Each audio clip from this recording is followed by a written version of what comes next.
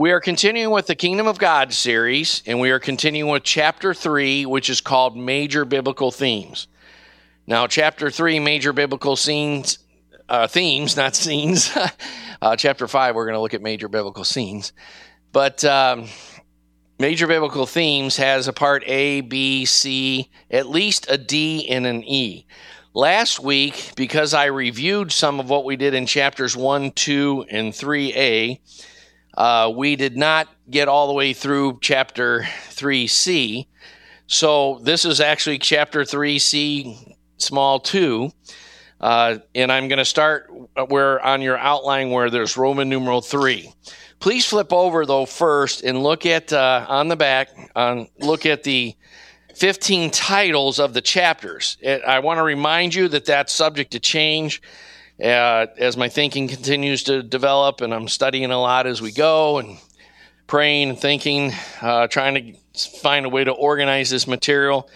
But more importantly, most chapters will have an A, B, and a C, or an A and a B. Most chapters will not be just one Sunday.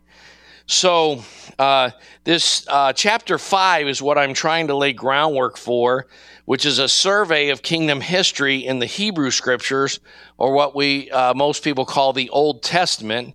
Many argue that it should be called the Hebrew Scriptures because what we actually call the Old Testament started in Exodus chapter 19 after a couple thousand years of human history. So in any case, I'm going to go through what we call the Old Testament or Hebrew Scriptures, but the more I thought about it, the more I thought about most people don't have enough scriptural background to understand that message till we lay some groundwork. And the groundwork I want to lay in chapter 3 is some major biblical themes, which we've been doing. We looked at God's eternal decree. We looked at the 8 aspects of all covenants, and the Bible is a series of covenants. And now we're looking at covenant history, but we're going to look at the idea of the redeemed people of God versus the people, the enemies and haters of God, which is a major theme of the Scriptures and so forth. Then in chapter 4, we're going to look at biblical imagery, something that John has taught us a lot about in the last couple of years, and we'll talk a little bit about why that became lost to the church in the 1920s. And why most people don't know how to read the Bible as a piece of literature in a historical narrative and with symbolism and images, and most people are overly literally interpret the Scriptures, which we're going to touch on today because that was an outgrowth of a new idea that hit the church in the 1800s called dispensationalism. So with that in mind, look back on the front page to Roman numeral 3. And we're going to pick up right there, and I'm going to try to be quick about points A and B, and maybe even C, because we covered those last week. So first thing I want to say is we are looking at covenant theology, and what covenant theology amounts to is that whether you know it or not, when you read the Bible, you actually have preconceived ideas about how to interpret the Bible. Whether you know them or not, they are actually controlling what you get out of the Bible. And so you can actually read the Bible and get the wrong message. In the human analogy, much like, let's say there's sometimes relationships, husband and wife or what have you, sometimes relationships will actually get to the point where there's maybe so much animosity and hurt and suspicion and so forth that you just, whatever the person says, you interpret it wrong. And that can happen a lot like in marriage and so forth, or in any close relationship. So a paradigm or hermeneutic is kind of a set of lenses which you knowingly or unknowingly, consciously or unconsciously, bring to your interpretation of the Scripture, and it has a great impact on what you actually read into the Scripture and get out of the Scripture. Now, in theological terms, most people call it a hermeneutic. I like the word paradigm. and the definition there of a paradigm is a set of assumptions, concepts, values, and practices that constitute or make up a way of viewing reality for the community sharing them, especially in an academic discipline. And so what you might say is there have been 4 major paradigms in the history of Christianity for looking at the scriptures. The Eastern paradigm, which eventually gave way to the Eastern Orthodox Church. The Latin paradigm, which eventually became the Roman Catholic Church. Of course, the paradigms were changing over the centuries, but they're not necessarily the same as they were the first few centuries. The Reformation paradigm, or the paradigm of the Reformers, and then the evangelical paradigm, which began to emerge shortly after our Civil War. And probably some parts of it, like Pietism, began to emerge before the Civil War, but not much before the Civil War. And most ancient interpreters of Scripture and most Reformed interpreters of Scripture had a general way of looking at Scripture called covenant theology. And that's now, with that in mind, I want to say that not all covenant theologians see things exactly the same, and not all anti-covenant theologians or dispensational theologians or whatever see things exactly the same. There's all kinds of nuances within the camps. And there's a third paradigm that some people call New Covenant theology for interpreting Scripture, and that's getting more popular, and so forth.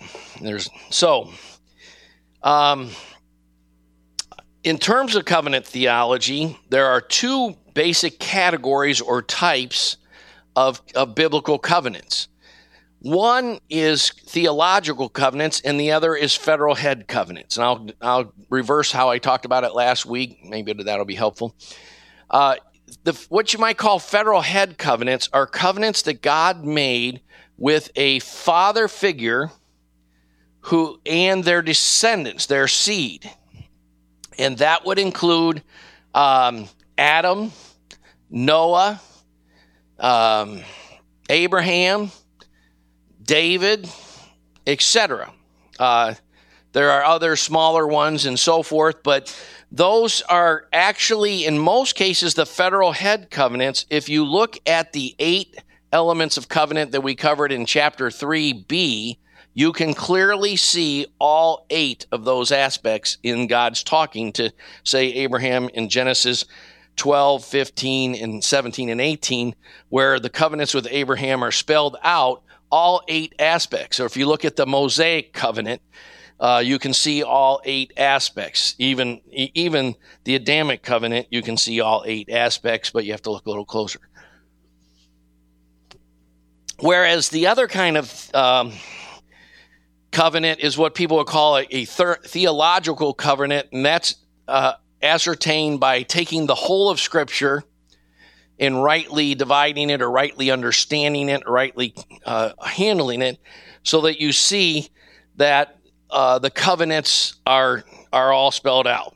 Now, in the theological covenants, there are schools of thought, but if you really study them out, you'll find that they're arguing really small shades of nuances. It's a matter of just arguing how you're going to organize your thoughts, really, more than it is actually a disagreement. But some will say there's one overriding covenant in the Bible. Others will say there are 2 overriding covenants in the Bible. And still others will say there are 3. And I'm going to actually work backwards in explaining them real quickly from 3, 2 to 1. The people who say there are 3 covenants in the Bible will call the original covenant with Adam, usually they'll call that the covenant of works. I prefer to call it the Adamic covenant or the dominion covenant. That will develop as we go why. But then they'll say there's the covenant that God has made with his people that he's saving and redeeming, called the covenant of grace. And they'll include all the Old Testament after the fall of Adam to the end of time in that covenant. But then they'll say there's a third covenant, and we're going to work backward from this one. The third covenant they'll call the covenant of redemption. And what they mean by that is that God the Father, God the Son, and God the Holy Spirit had an eternal covenant in their community of fellowship long before God began the time-space continuum and began the creation. That's spoken of most clearly. It's funny because most people who talk about the covenant of redemption don't use this verse, but there's lots of verses about God's eternal decrees and his foreknowing and declaring all things and so forth. But they all add up to that God the Father, God the Son, and God the Holy Spirit had an eternal covenant outside and above time within themselves. And my favorite verse on it that's not usually used much is Hebrews 13:20, or 13:20, which talks about how the blood of the eternal covenant.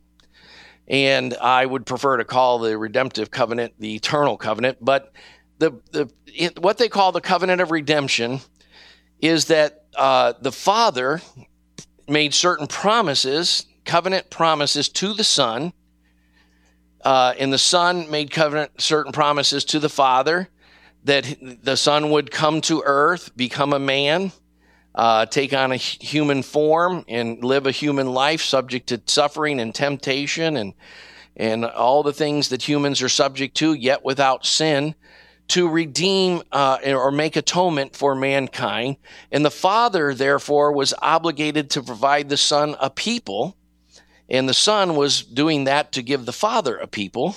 So the Son gives the people to the Father, and the Father gives the people to the Son as his bride. And Genesis 24, if you care to ever study that, is a perfect literary masterpiece of the whole Bible in one chapter, where Abraham, who represents the Father in the historical narrative, it actually happened, it's real history, but God worked in that history to tell us a story of redemption. And well, let's get into that in a minute after we finish with this whole the whole redemptive covenant. But the idea is this existed from all eternity. Okay, does that make sense? Okay. And the Holy Spirit had roles to play in it and so forth. And as Genesis 24, we'll get into that now, is the idea that, sorry, I kind of didn't handle that so polished, but hopefully you can track with me.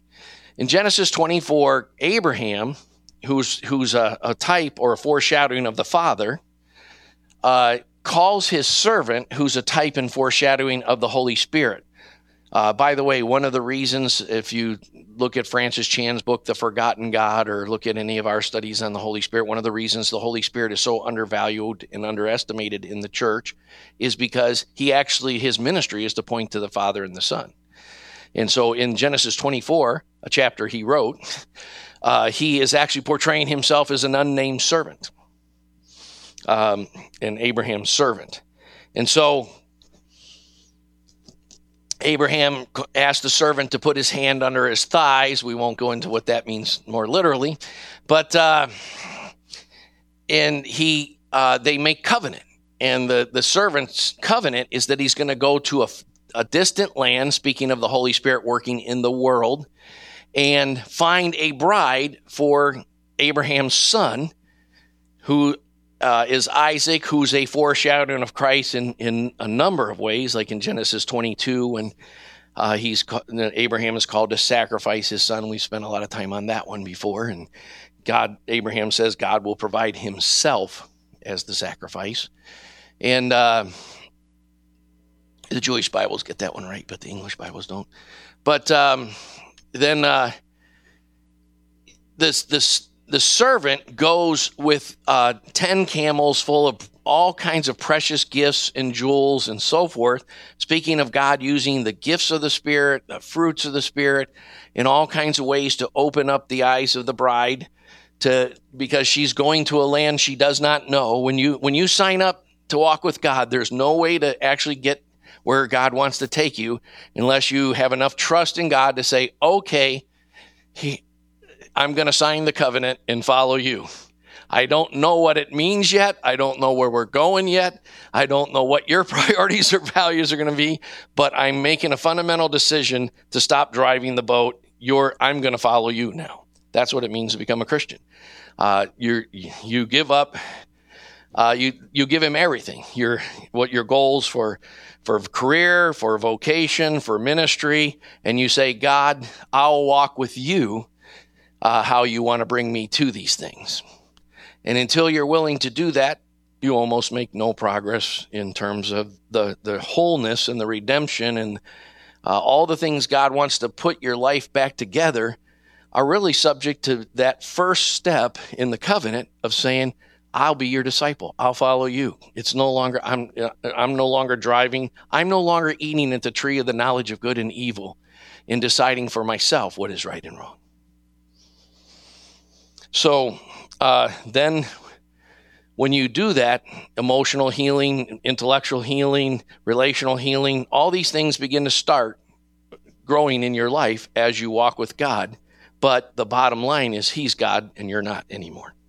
That's called conversion. That's what's so often not happening among our people today. And so in the theological covenants, the people who say there's three will separate out this redemption covenant that eternally existed. Then they'll say how it got worked out was in the covenant of grace, which they would say started with the fall of man usually and goes to the end. And they'll say there was a covenant of works that existed with Adam and Eve and that they had to obey one commandment. If not, and all commandments have things to obey and things not. Things you can do, they have boundaries, they have laws, they have parameters, and then there's sanctions for disobeying, which included death, spiritual death that eventually left to physical death and brought death into all the creation. Now, I actually believe that the original covenant with Adam itself was a covenant of grace.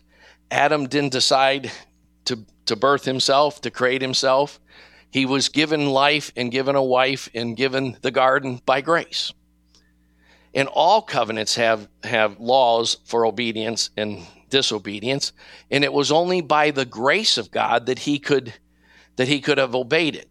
Ephesians 2:8-10 says that by grace you have been saved through faith. And even Adam's salvation was by that.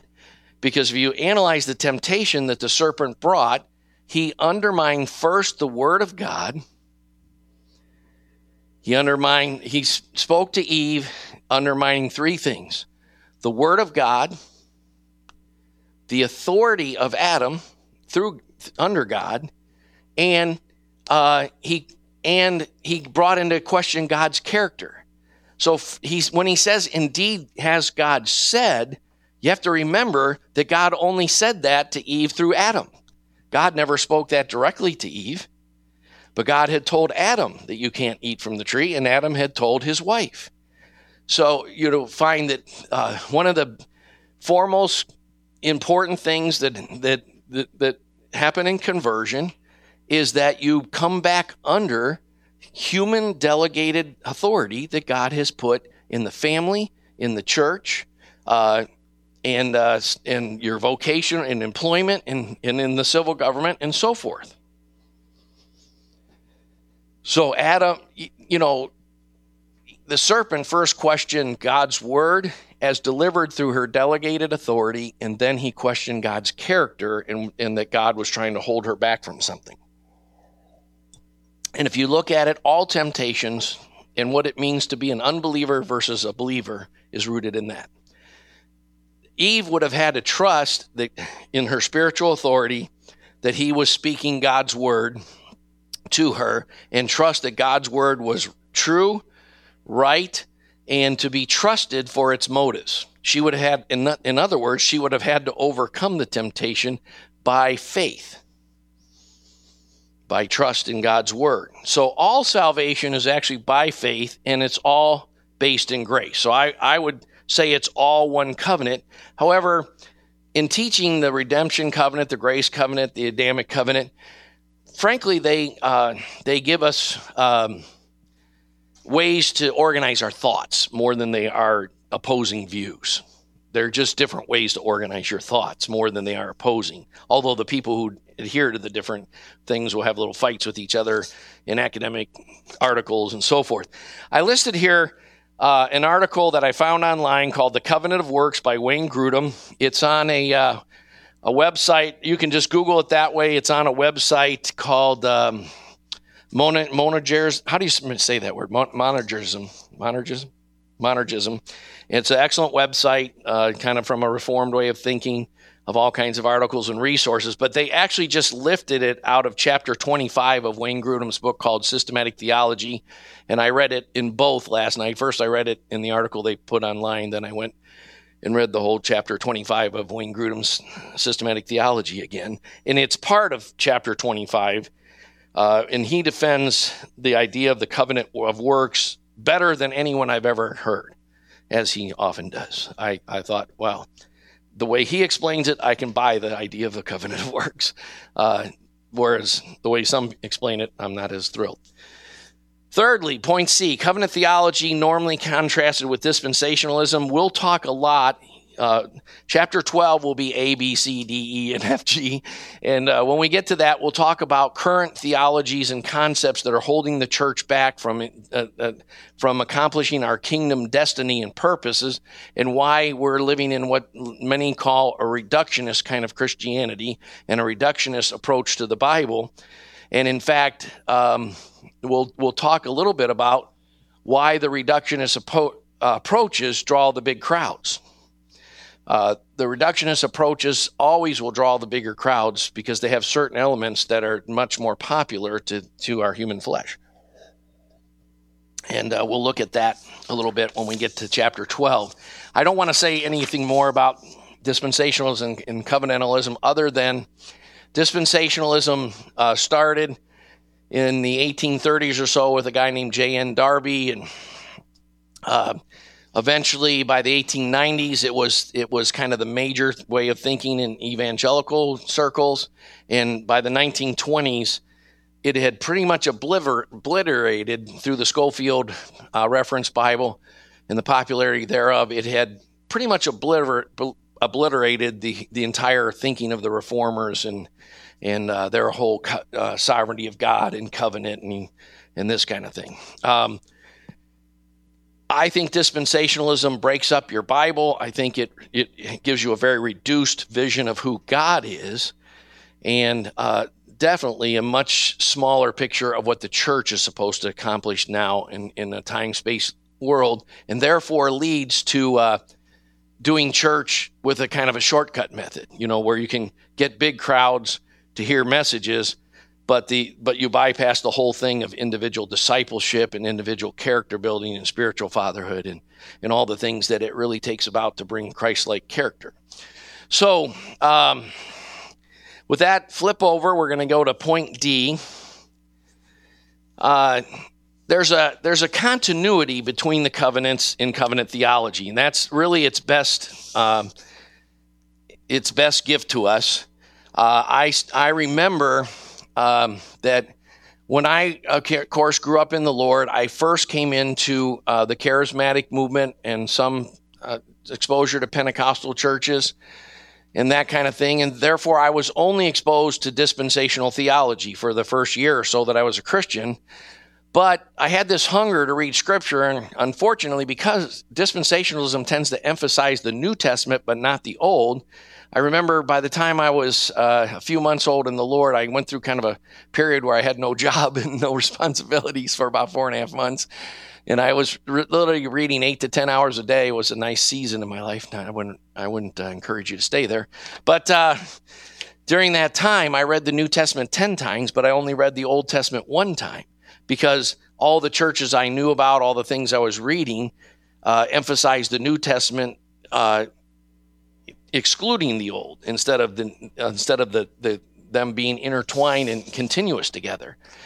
And so, but even then, I started questioning, the major paradigms before I even knew what the word paradigm meant, and epistemology and worldview. I began to say something's wrong with this. This isn't really what the Bible's saying. And so, thankfully, in 1975, I heard a message by a guy named Paul Petrie, who the message was called The Kingdom of God.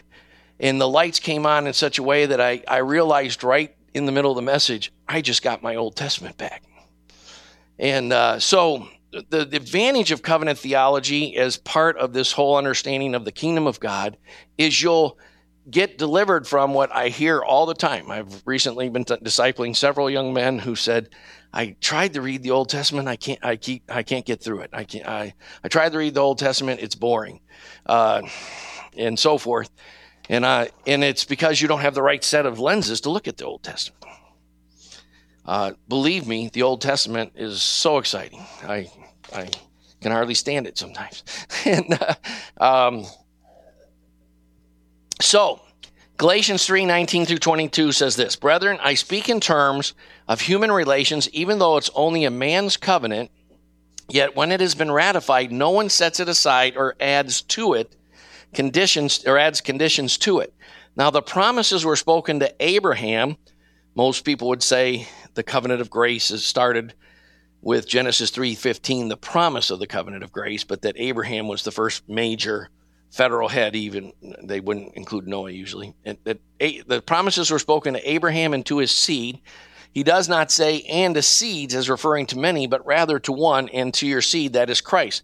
What I'm saying is this: the law, the 10 Commandments, and the case laws that go with the law, which came 430 years later with the Mosaic covenant, does not invalidate a covenant previously ratified by God so as to nullify the promise. For if the inheritance is based on law, it's no longer based on a promise, or that is by grace and choice and election and favor, unmerited, but God has granted it to Abraham by means of a promise. Now, again, Romans 2:8, that you are saved by grace working through faith, that is trust in God's character and God's word. As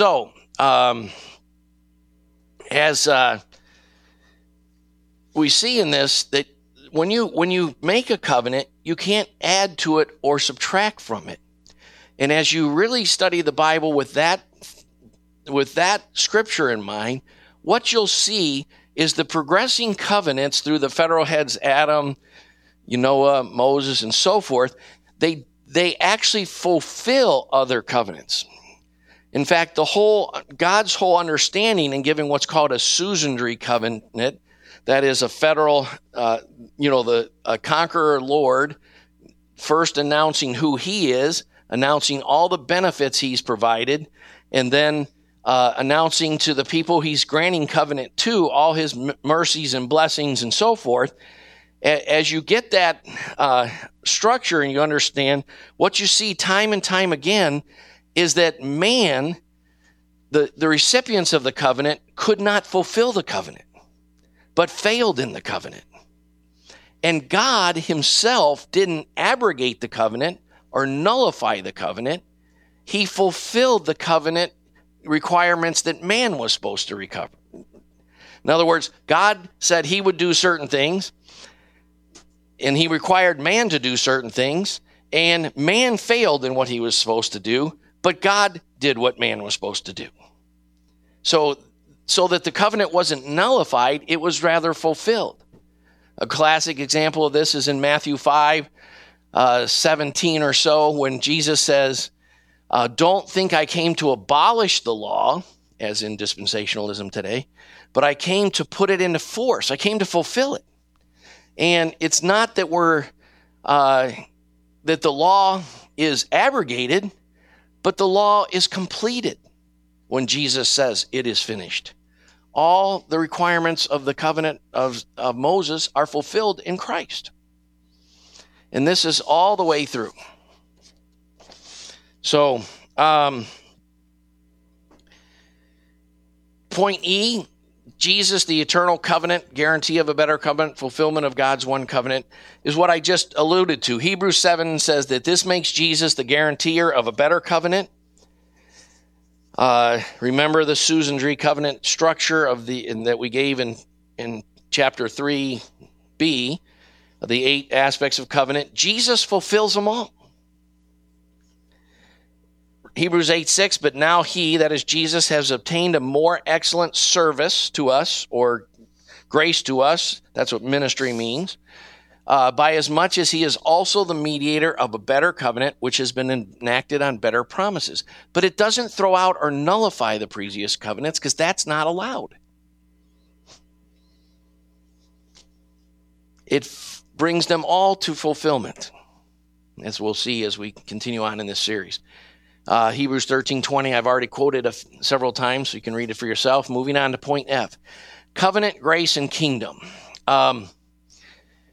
Whenever people get away from the concept of God's foreordained eternal covenants, what some call the covenant of redemption, which he worked out in human history from what people call the covenant of grace, whenever you get away from that perspective that the Bible is all one, written by one author with one set of major themes going through it, like any good piece of literature, and that God has been working through all of history for one covenant purpose, the reason the Bible doesn't give us the history of the Native Americans and the history of the Chinese and the history of the Swedes or whatever is because God's view of covenant is God eternally has a covenant, and he has a purpose, and that purpose is tied up with the people that he's making covenant with. And they're always a nation of people, a group of people, a family. The idea of an individualistic approach to walking with God is so anti-Bible. It's very pro-American. I pulled myself up from the bootstraps. I did it my way. I'm not under any accountability or any authority. I do what I keep going to get counsel till I find the counsel I like. That whole approach to God is just so unbiblical. And so whenever you get into that, you'll get what happened in the time of Christ. In the time of Christ, the synagogue system had grown up through the Roman Empire. And so there were Jews who had, that began to be scattered in 722 BC in the first dispersion, the conquering of the northern kingdom. The second dispersion, the conquering of the southern kingdom, the kingdom of Judah in 586 BC. The further dispersions caused by Alexander the Great, conquering them in 333 BC. The Romans conquering them in 70 BC. Every time that happened, more and more Jews were planted in more and more cities across the Roman Empire. Less and less were actually in Israel. And very few pioneered, what happens is whenever God is restoring his people, there will only be a small group of people who want to go all the way with that. In the times of Ezra and Nehemiah, about 3% or something like that of the Jews came back. Most theologians estimate as low as 20,000 Jews actually came back to Israel. So what kind of grew up, I can't develop this all, but in what's called the intertestament period, the period between Malachi and Matthew, besides the synagogue system growing up all over the Roman Empire, Judaism was actually making converts.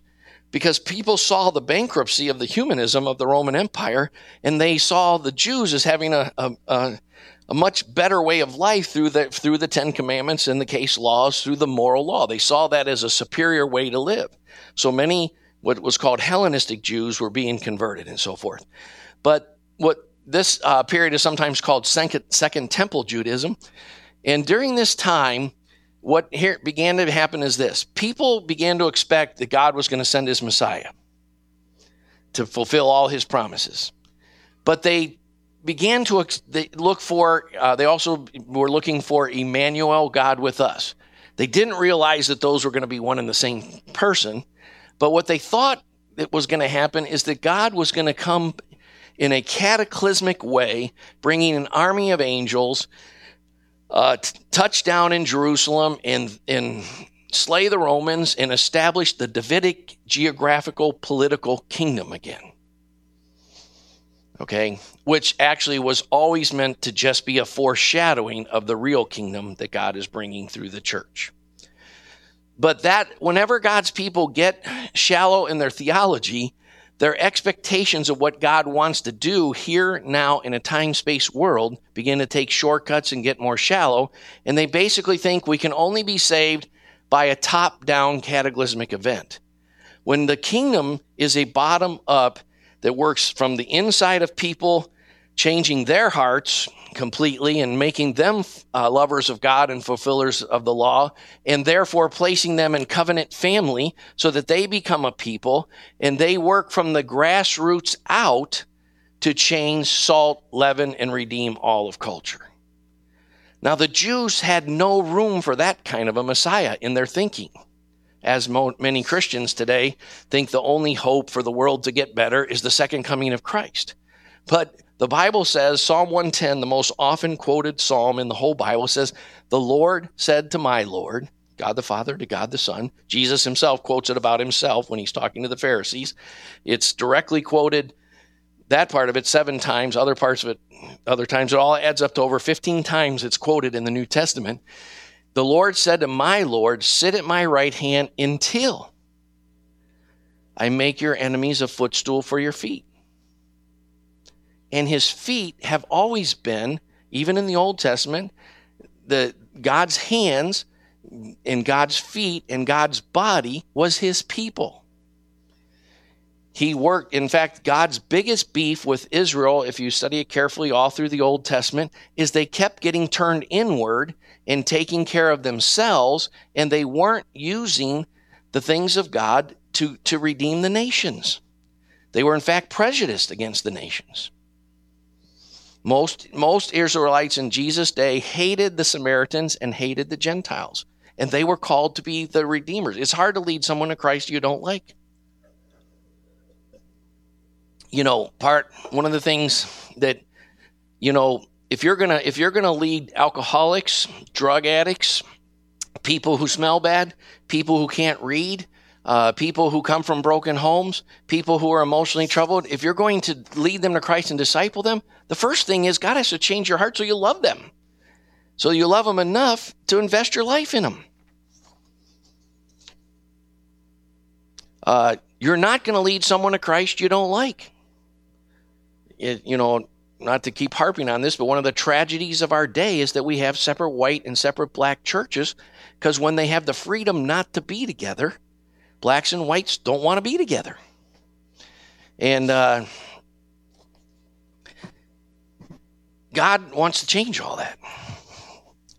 And that, in fact, is the message. If you continue to, everyone read, you get all this teaching about Ephesians 2, 1 through 10, about how we are dead in our trespasses and by grace we're saved and so forth. And then they stop at verse 10. But verse 11 through the rest of the chapter, verse 22, talk about how God is making all peoples into one new people.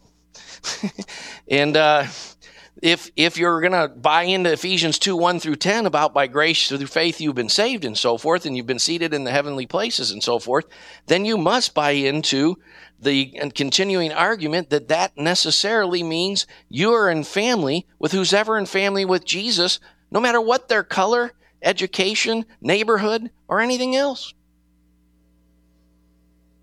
And I believe that Jesus saying in John 13 and John 17 about making them one is saying this: the world will never take Jesus seriously as long as our churches are so homogeneous.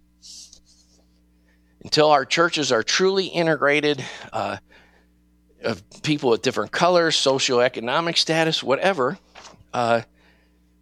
we'll never get anywhere. And that's how it was in the time of Christ. Like, the Jews did not like the Gentiles. They didn't like the Samaritans.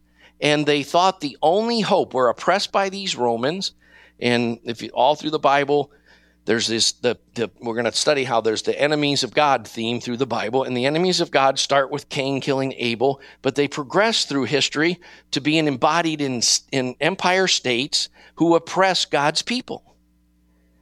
So the Jews saw the Romans as being basically the outworking of Satan and his minions.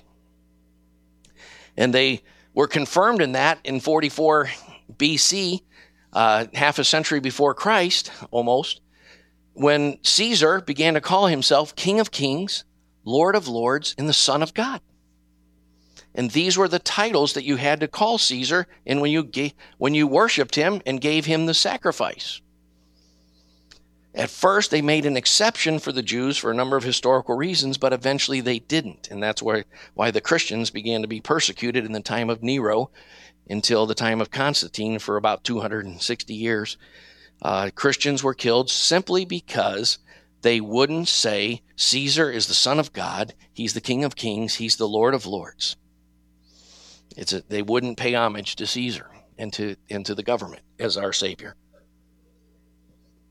So, what I'm trying to say is this: whenever God's people get shallow, devoid of the Spirit, wrong paradigms of theology, they begin to believe that good can only come about when he rescues us in a cataclysmic geopolitical visitation that conquers militarily the enemies and so forth. So, that's very important, and that's why after 3.5 years of discipleship, and Jesus basically trying to, the parable, there's 7 parables of the kingdom in Matthew 13 that all the disciples had heard and that all overturned that top-down cataclysmic view. The mustard seed in particular and the leaven, those two in particular. But the idea that the kingdom is going to work in a small group of people who God's going to change from the inside out, and that will cause views of women to be changed, views of marriage to be changed, views of economic systems, all of it will grow gradually out of that seed of the kingdom working its way through a people that become a city set on the hill, the light of the world. And any goals for the church less than that, by the way, is pathetic.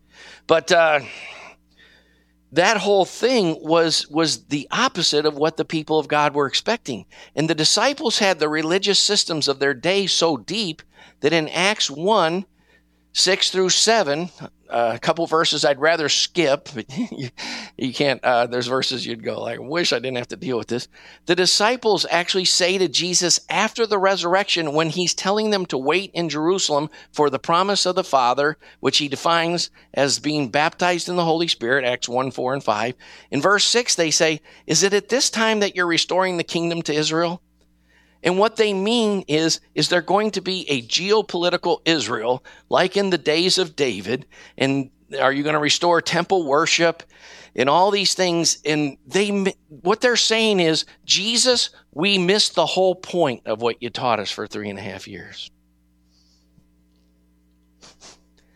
I'm glad I'm not Jesus, because I would have just broke down and cried, or I would have ripped their beards out like Nehemiah or something.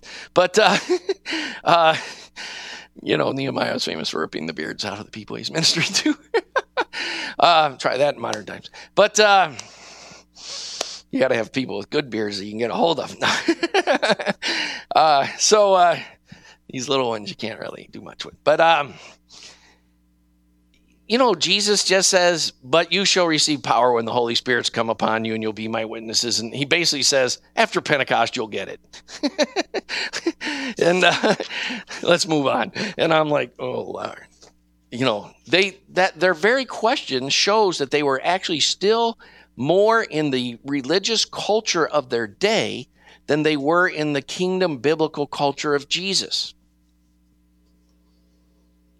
And their expectations of what God was going to do and how he was going to do it were still external, shallow, that God could only change things by a second coming, a geopolitical thing, and conquering the Romans and setting up a new nation within the nations, when God was going to set up a new nation within the nations.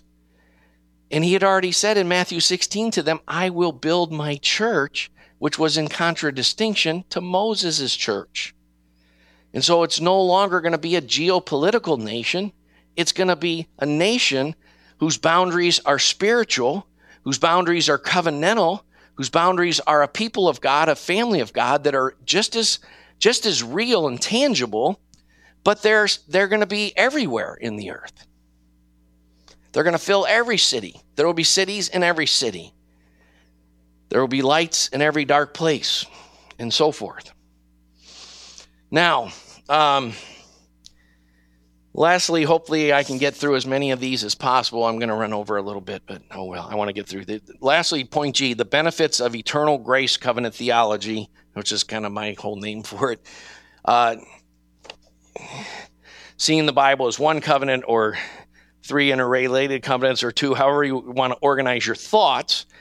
I wish I had time to read from Luke 24, but hopefully you know those passages where it says that Jesus, beginning with Moses and the Psalms and the prophets, the three major sections of Scripture that Jews called Tanakh, he explained everything concerning himself. So Jesus is actually teaching the disciples that every aspect of the Old Testament is about me. Okay, so you're going to have to really see the message of the whole Old Testament, you're going to have to put on a set of lenses that says Jesus is on every page and he's king of everything, and everything's a foreshadowing and a point. Everything points to Jesus. The symbolism points to Jesus. The characters are types of Jesus. The laws, the seven sacrifices of the Levitical system, the number 7 is perfection. And so none of them could ever really atone, but put together, they give us the full flavor of what Christ's one atonement was going to be, and so forth. So all of it is about Jesus. Now, some benefits of seeing the Bible as one king, bringing one kingdom from Genesis to Revelation, is first and foremost understanding that the cross is part of your calling. We have a kind of Christianity today where it's a big deal. You'll hear preachers all the time say, I was 8 when the call of God came on my life. And I was 12. And it's interpreted in a very I want to do what I want to do narcissistic sense. But the calling is on the other side of a cross. And it's on the other side of a life that consistently, daily, deeper and deeper, more fully and more complete says, not my will, but thy will be done. And God will be lovingly give you crosses. It's not an individual thing, it's a corporate thing. And it's not about a kind of leadership where you get to be up front and speak, or you get to be and entertain the troops, or any kind of thing. It's not any kind of vision that has you in it.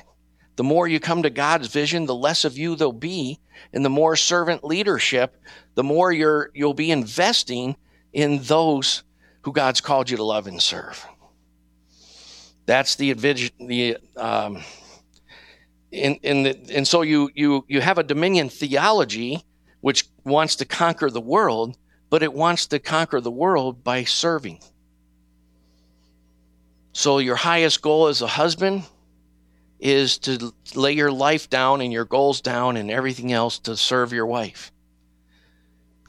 Your highest goal as a father is to lay down what you'd like to be doing and serve your children. Your highest goal as a pastor is not the things you can be seen doing publicly, but the things that only one person you're serving here or there behind the scenes can see. That's the advantage of covenant theology. It causes you to, if there's anything in you that cries out, Jesus, I want to know you. I hope there is, because that's a sign of being born again.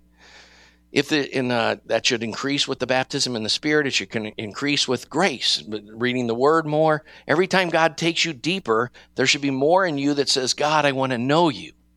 And there's this little problem with covenant theology and kingdom theology is he wants that to be in your heart, and you'll know him on the other side of the cross. The more you die, the more you'll live. The more you lay down your goals and ambitions, the more he'll give them back to you, but much more sanctified. There's no other way. Hebrew Scriptures, second reason, is that covenant theology will empower you to love the Old Testament. You'll love the Old Testament. You'll be like, yeah, I need to read Galatians today, but man, I want to read 1st and 2nd Samuel again too. Because it's one seamless book. It gives you a unified interpretive principle that yields a consistent understanding of the Bible.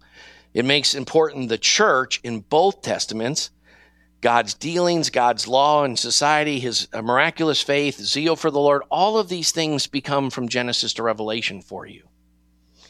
And you'll love characters like Jehu, who said, and as he's riding his chariot and says, stand back and see my zeal for the Lord. Ehud,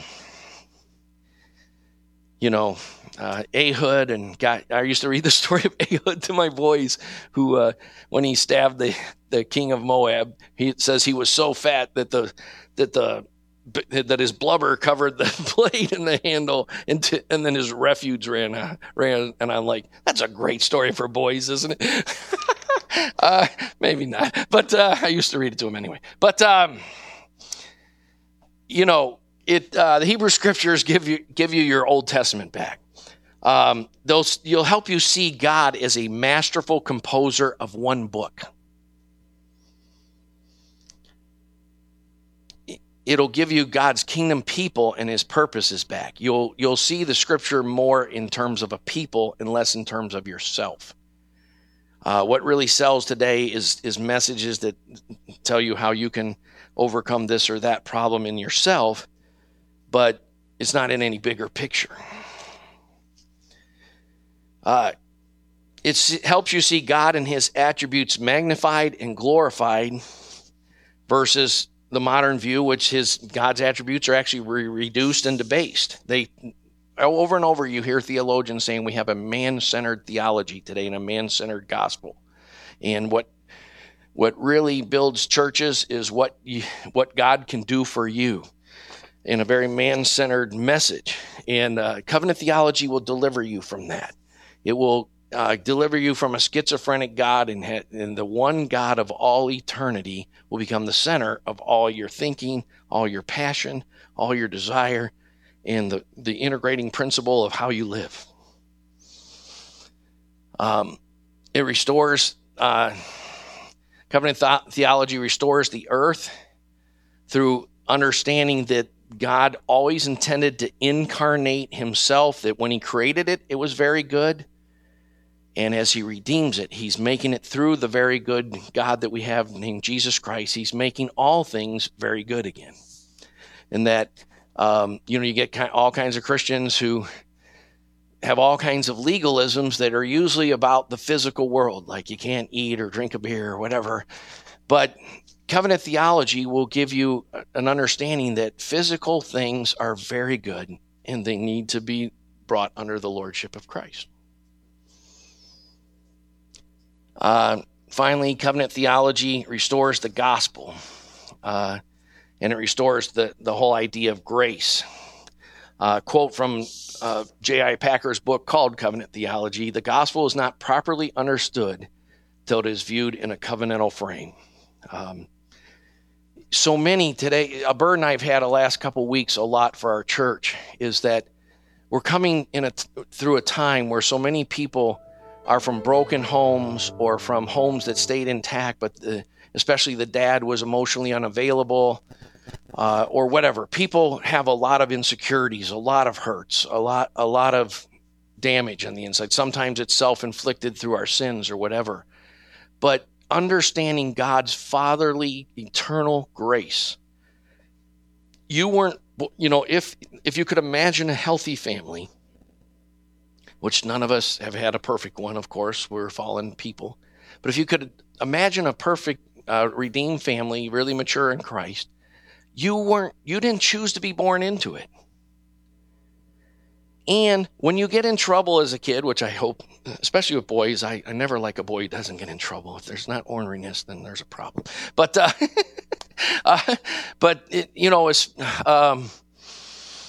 that's another whole subject. But as you're ornery or whatever, you may get disciplined, you may get corrected, but there's never any question that you still belong. You're still my son, and you'll always be my son, and I will always love you.